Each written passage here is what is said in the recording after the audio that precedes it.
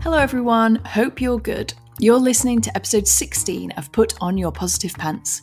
Each week you'll hear a different theme of positivity, something to make you think about how you can inject just that little bit more joy into your everyday, and a recommendation to explore more. I'm your host, Beth Wilson, and I'm here to bring you some positivity every week. Lockdown might be lifted in the UK, but we could all do with a little lift every now and again. This week's theme is about comparison. Comparison is a killjoy. Comparison makes us feel rubbish, quite frankly. So why do we let ourselves be victim to it?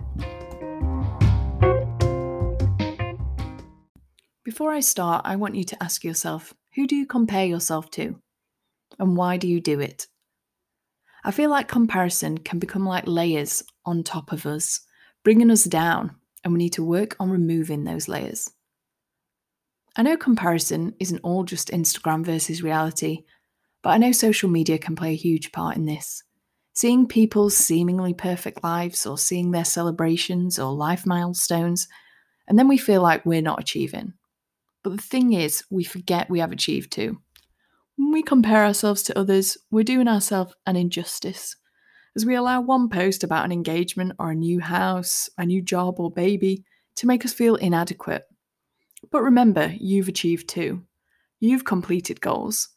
They could be totally different goals, or the same goals in a different time frame, but what does that matter? Life isn't a race. Don't compare yourself to someone else's journey. Their journey doesn't make yours less valid or important. Your life journey is yours to own. Your path is already laid out, and things will happen along the way to help you grow, even if you don't see it at the time. If you think about it like this, when you're scrolling on someone else's Instagram feed, we don't scroll on our own profile and think, well, I've achieved too, or I've been on some great holidays too, or whatever it might be. We just allow ourselves to focus on that one person. Next time you want to compare yourself, try and make a mental note. Try and think about a little list of things to be like, hang on, I'm just as good as them.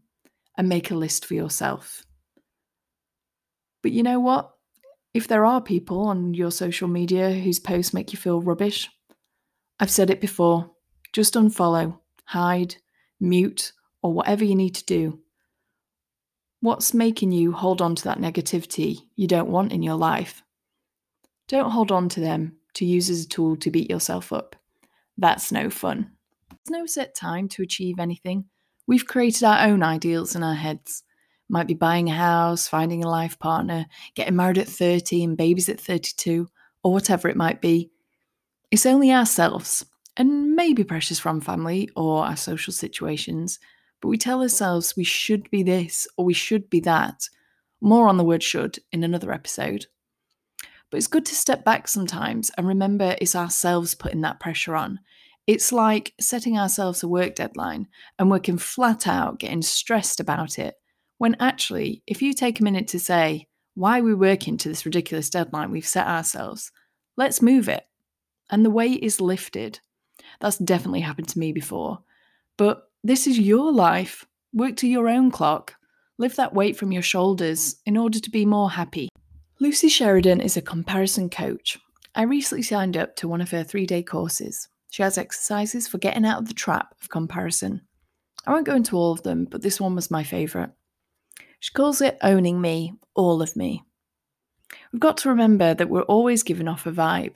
People can feel how we feel about ourselves, and that's what they respond to. People can pick up on our insecurities. Be careful about the energy you're putting out into the world. If you're feeling imposter syndrome, for example, the message you're giving out is, I'm not good enough, I'm an imposter. You need to try and reframe that and own it. Own you, all of you. Think of 3 things that you might be conscious about. How can you turn it around? How can you reframe it and own that? It's okay to admit you're working on something or that you're on a journey of learning. People respect that when you can admit something about yourself and acknowledge it's something that you're working on. As always, this is something that comes with time and practice, to own your flaws.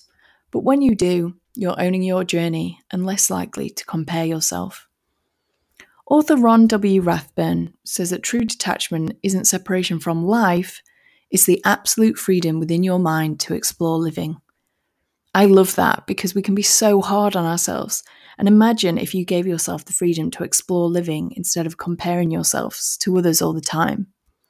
Comparison is the thief of joy, and I'm all about getting that joy back into our lives. Some days you might not be feeling as confident in your own abilities, or something comes up that might make you feel secure. But keep working on it and you will get there.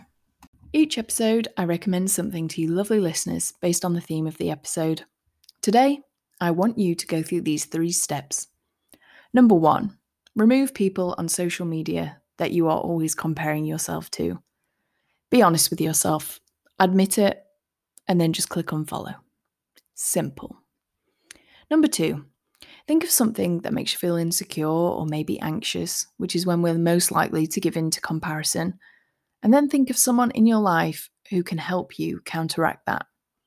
For example, if you wish you were more easygoing in life, which friend could you turn to for some help?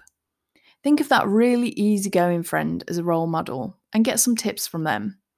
I'm sure they'd be willing to help you. And again, with time, you can work on it. Number 3, write some positive affirmations for yourself about not comparing yourself to others. Maybe think of ones like, I am me, I own all of me. Or, I am me, I am fabulous and don't need to compare myself to others.